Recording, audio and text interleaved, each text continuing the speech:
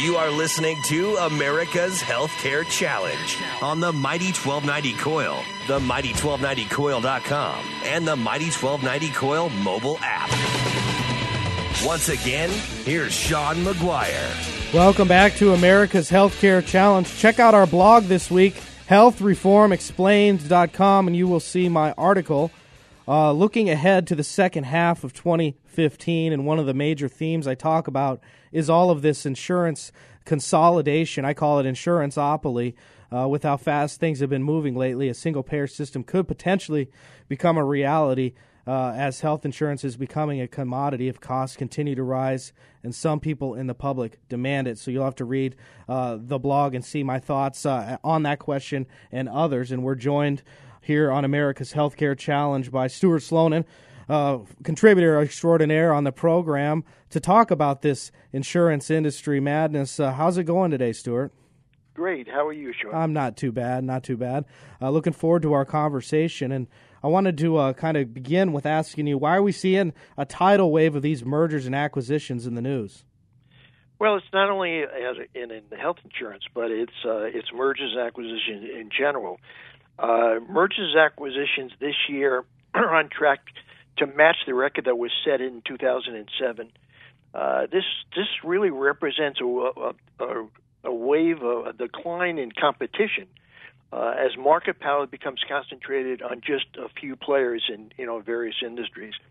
Less intense competition explains some of the problems that we see in the economy. Although profits are at a near-time high, the cost of borrowing has seldom been lower. Money is cheap. Mm-hmm. And in a competitive world, firms ought to exploit, the cheap cost of borrowing. But that's not happening. Right. Can you take us back to 2007? You mentioned that was kind of the last time there was this type of consolidation. What was going on back then?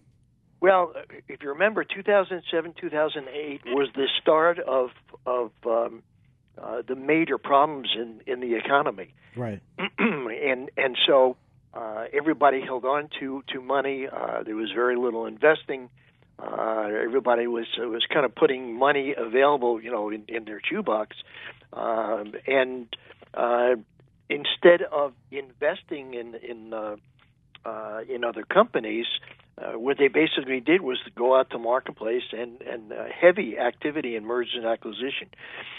The main reason companies are reluctant to invest is that the economic growth has been very sluggish. So companies may feel less compelled to invest because they feel less pressure from competitors. Right. Of course, the rate of new business formations has been trending down for decades. We see this continuing today. What do you think needs to happen for companies to kind of start putting their things in play and for those numbers to turn around? Well, again, just as the Fed is watching marketplace activity, the economy has got to increase in pace, which is the reason why the Fed is delaying its action in terms of increasing interest rates till at least September or maybe closer towards the end of the year. They're eventually going to have to go up, though, won't they? I mean, yes, they can't. Yes, they can't keep doing this. They can't. But really, the interesting thing is that as incumbents get stronger, through mergers and acquisitions, the story since 2007 is one of declining competition. But the other factor here, over the last 20 years, the Federal Trade Commission has been less likely to attack mergers, in industries with 5 or more big competitors, which is really what we're seeing here right now.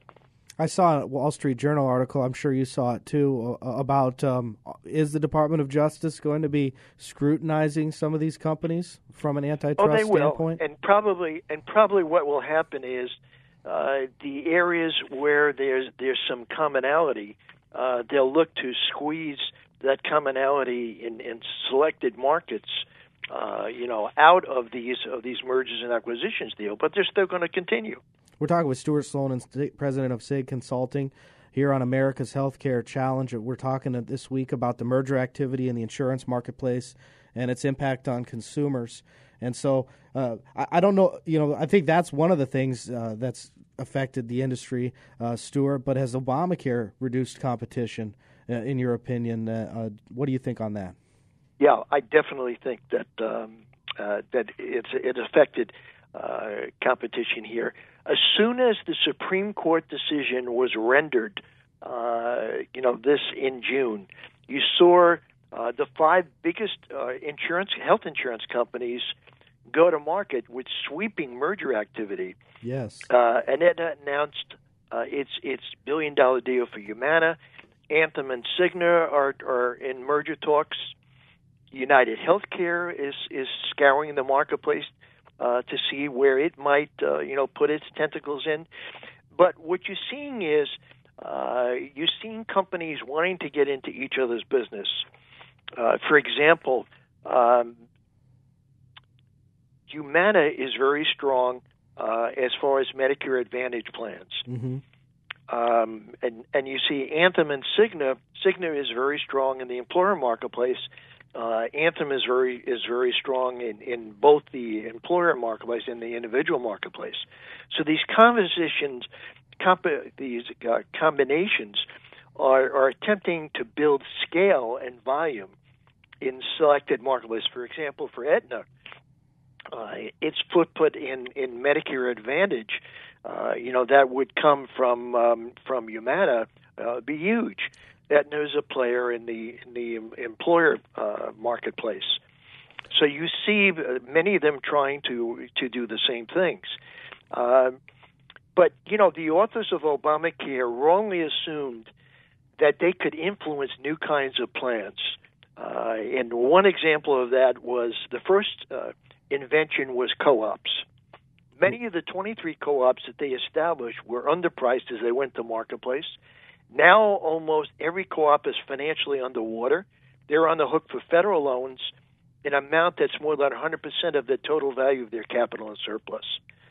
So all but 5 co-ops had negative cash flow at the end of last year. The second ACA thing that they tried to do was to suggest that if consolidated hospital systems grew larger in mass, they'd be able to market their own risk-based health insurance programs instead of the for-profit insurance companies.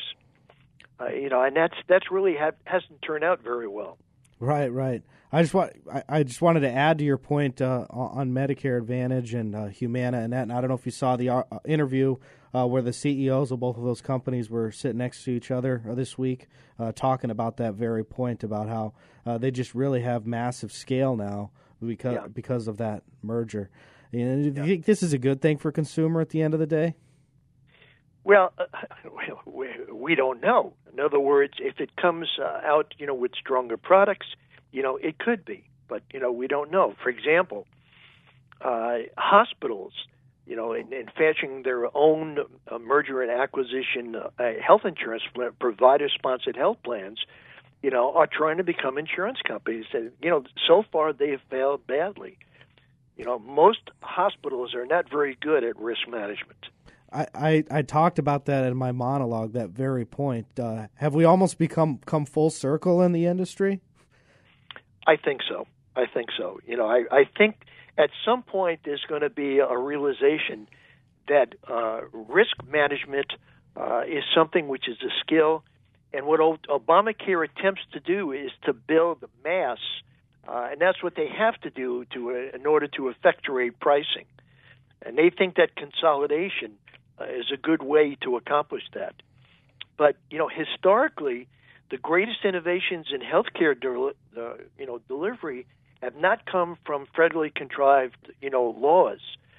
They've always come from entrepreneurial firms, often that were backed by venture capital. Right. And we've not seen that since Obamacare was passed. There have been 95 hospital mergers in 2014, 98 in 2013, 95 in 2012. So cheap debt and Obamacare regulations almost guarantee we're going to see more consolidation. And to your point, this means less choice for consumers. What's going to really stop them from raising premiums? Absolutely nothing.